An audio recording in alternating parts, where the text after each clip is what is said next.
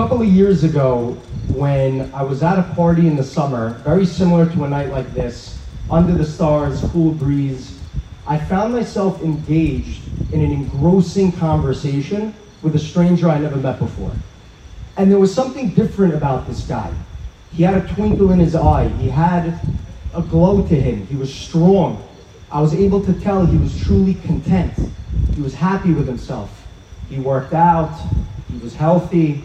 He had a lot of friends. There were a lot of girls coming up to him. And I looked at him and I said, there's something different about this guy. And hours passed. I forgot I was at the party. And you all know what I'm talking about. When there's a conversation you're in that just time passes and you don't realize what's happening.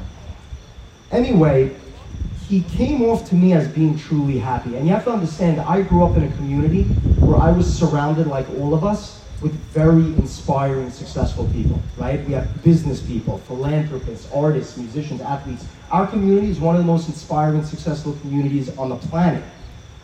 But what I noticed about this person is he had this happiness to him that was true. And it's very cliche. We say happiness isn't really a thing. It's a state that you get into sometimes. But the way when I say happiness, I'm talking about waking up in the morning and you're just grateful to be alive.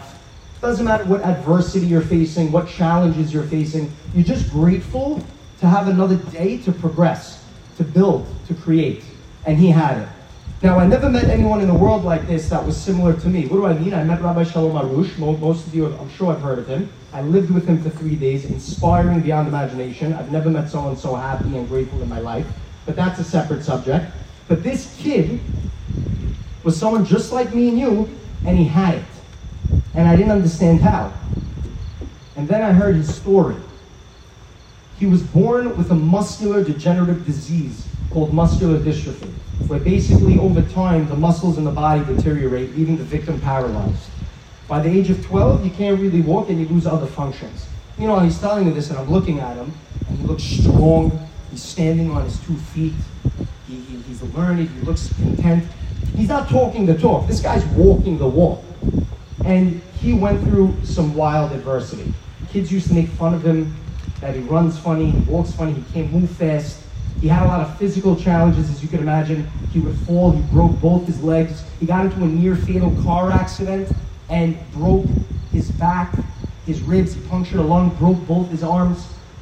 And I'm looking at him, and he looks happier than me and everybody I know combined, and I'm like, how?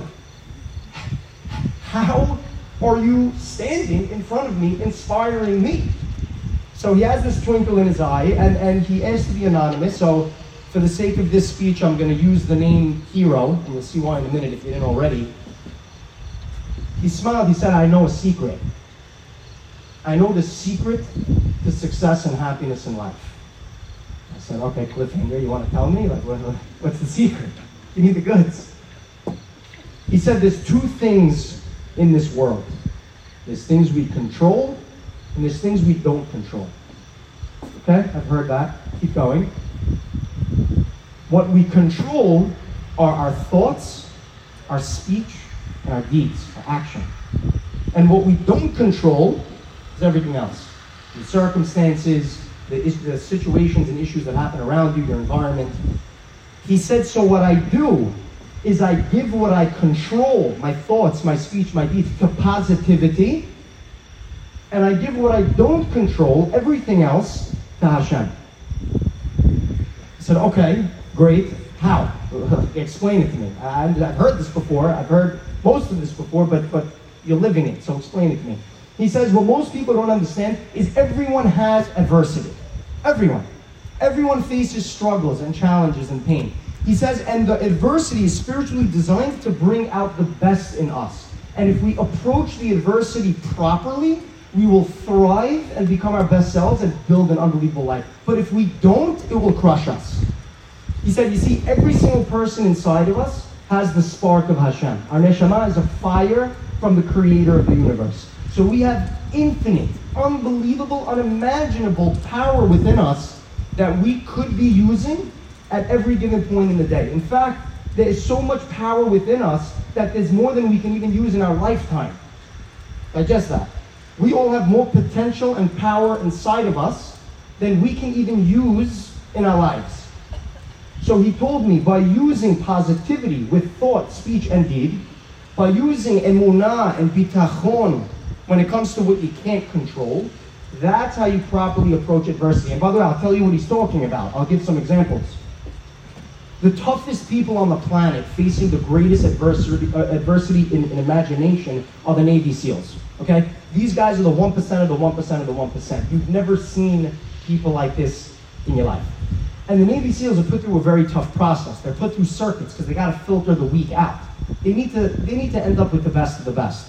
So I'll give you an example. There's one circuit where they make them run a mile. It's called just 1 mile. Run 1 mile.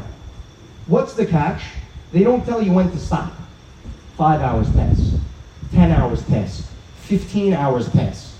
People start to get nervous now. They start to panic. And slowly they start to fade away. 20 hours pass, 30 hours pass. And by the way, they're carrying weight on their backs, and it's freezing. So they have hypothermia, and their toenails are breaking. I'm saying this is intense.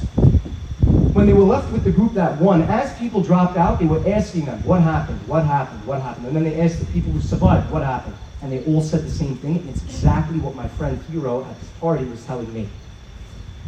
When they're running, their thoughts start to feel the pain and say, this hurts, I'm in pain, I'm tired, I'm cold. The guys who didn't counterpunch it, who didn't counterpunch the Yetzer Hara, dropped out. What did the guys who kept going do? I'm strong, I don't quit, I'm good, I'm outstanding, I'm warm, I got this. They literally spoke back to the negative thoughts. But then how come some of them started to drop out? Because eventually the pain becomes unbearable. Eventually you can't handle it. So what happened to the guys who stayed in? They started speaking out loud. I got this, I won't quit, I won't fall down, I won't. Affirmation, they're saying it out loud, which by the way scientifically has a lot of back research, right? Because it gets your brain and your subconscious to hear these pep talks, and it gets you stronger. They would also visualize success. So they're using their thoughts and their speech, I'm gonna win, and they're visualizing themselves strong, going to the finish line, being one of the guys to finish, and unbelievable. And then lastly, their action. They committed to die out on the field. They said, I will not die in the chair. There's no chance I'm quitting by going to sit down. If I quit, it's because my body gives out. And I'm not looking at the scoreboard. I'm not thinking about the other 30 hours that might be ahead of me. I'm gonna run to that tree, and then that tree, and then that tree, and if that's too far, that rock, and that rock, and that rock. They compartmentalized and broke down their journey. And this is amazing because, by the way, religiously, spiritually, the Torah talked about this 1,000 years ago. Why do you think it says judge favorably? Rabbi Nachman writes in the Gedale and Salt that when you judge someone favorably, literally you're changing that person. You will create a situation where that person will be more about what you're praising him about. He will embody what you're judging without you even telling him. So when you look at someone with Ayin Tov, you're giving them a chance to be better. So that's the power of thought. Power of speech, Lashon Hara. If you're judging unfavorably, at least don't speak it. Bless people, pray, right? Why are prayers? Words are powerful. Hashem created the universe with words. And then there's action. If you're going to talk Lashon Hara, you're not going to judge unfavorably, at least do the mitzvot, act properly. And that's what my friend was describing. Hero, who I've met at this party, is telling me, he said, Isaac, I have to make a choice. I was born with something that I didn't understand why. And guess what? The doctors told me I was finished. And at first it got to me. And then I feel like I have to make a choice. So when the doctors and the negative thoughts said, you're like this forever, you're never going to walk, you know what he told himself? I'm going to walk. I got this. I'm strong. I will not die in this wheelchair. I will stand up. And he visualized it.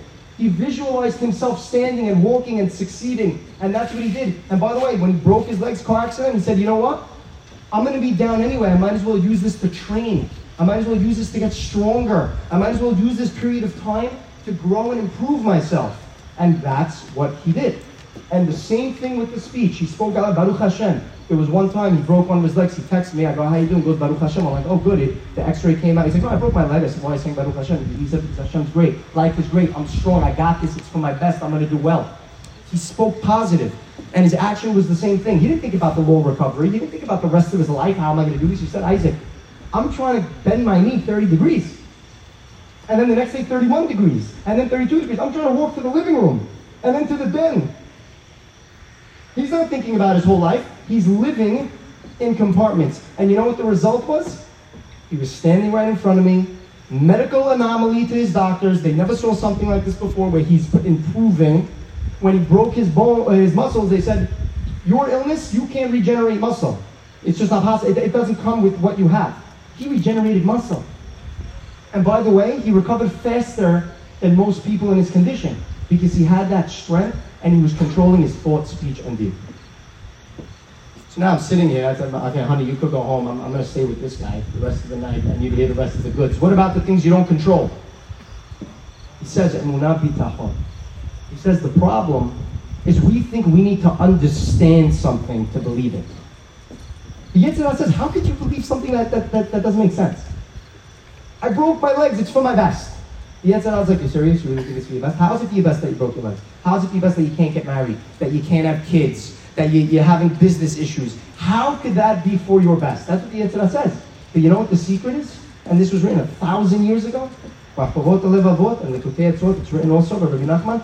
The reward for the blind faith is understanding. The whole trick is when you believe without understanding, Hashem will help you understand. And by the way, that's what happened with my friend.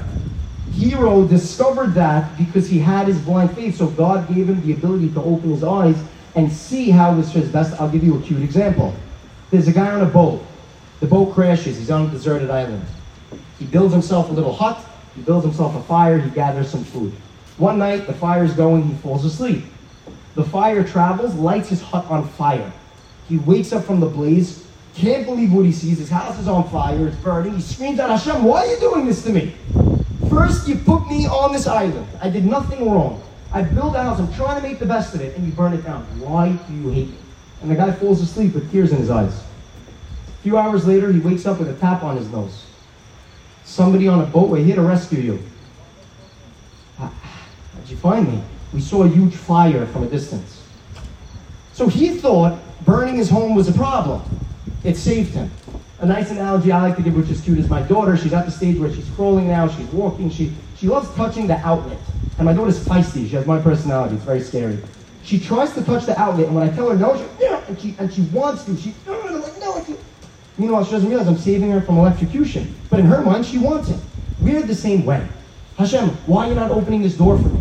Why isn't this working out? Hashem knows that what's on the other side of this door right now should not be open. So Hero was trying to explain to me that we have to have this emunah. We have to have this emunah. And that's what it all comes down to, is emunah and bitachon, and recognizing that everything is for our best and everything is good, even when we don't understand it. And then the last piece, and then I'm going to pass it on to Gedale, is gratitude. He said, how could I be upset about my legs if I could see color? I could breathe air. He goes, I can eat something and taste the deliciousness of the food and derive nourishment from it and digest it properly. I get to call up my friend and connect with him. I get to get in the car. We take for granted the littlest things. Look at us. We're under the stars together with beautiful human beings about to hear beautiful musad. He says, Isaac, that's what it's about. It's about focusing on the good. You have to focus on the good, and it's very hard. The Yetzer Hara hasn't come, but you counterpunch, just like the Navy SEALs. So the reason I wanted to open with this message is because Gedale is going to give us gold. But we can't just let it sit in the brain. Otherwise, it's just going to be another night where we heard a class and went home. We need it to come down to the heart. And the way it comes down to the heart is taking it from the brain and realizing that it can go to the heart because we have what it takes. We have what it takes for greatness. If my friend Hero was able to take his condition, which I guarantee, I'll speak for myself, I can't handle, and he was able to get to a point where people are going to him for advice, he's speaking on stages, he's happier, he's giving me advice about me being down, I'm calling him and venting to him about my life. Meanwhile, what is he overcoming?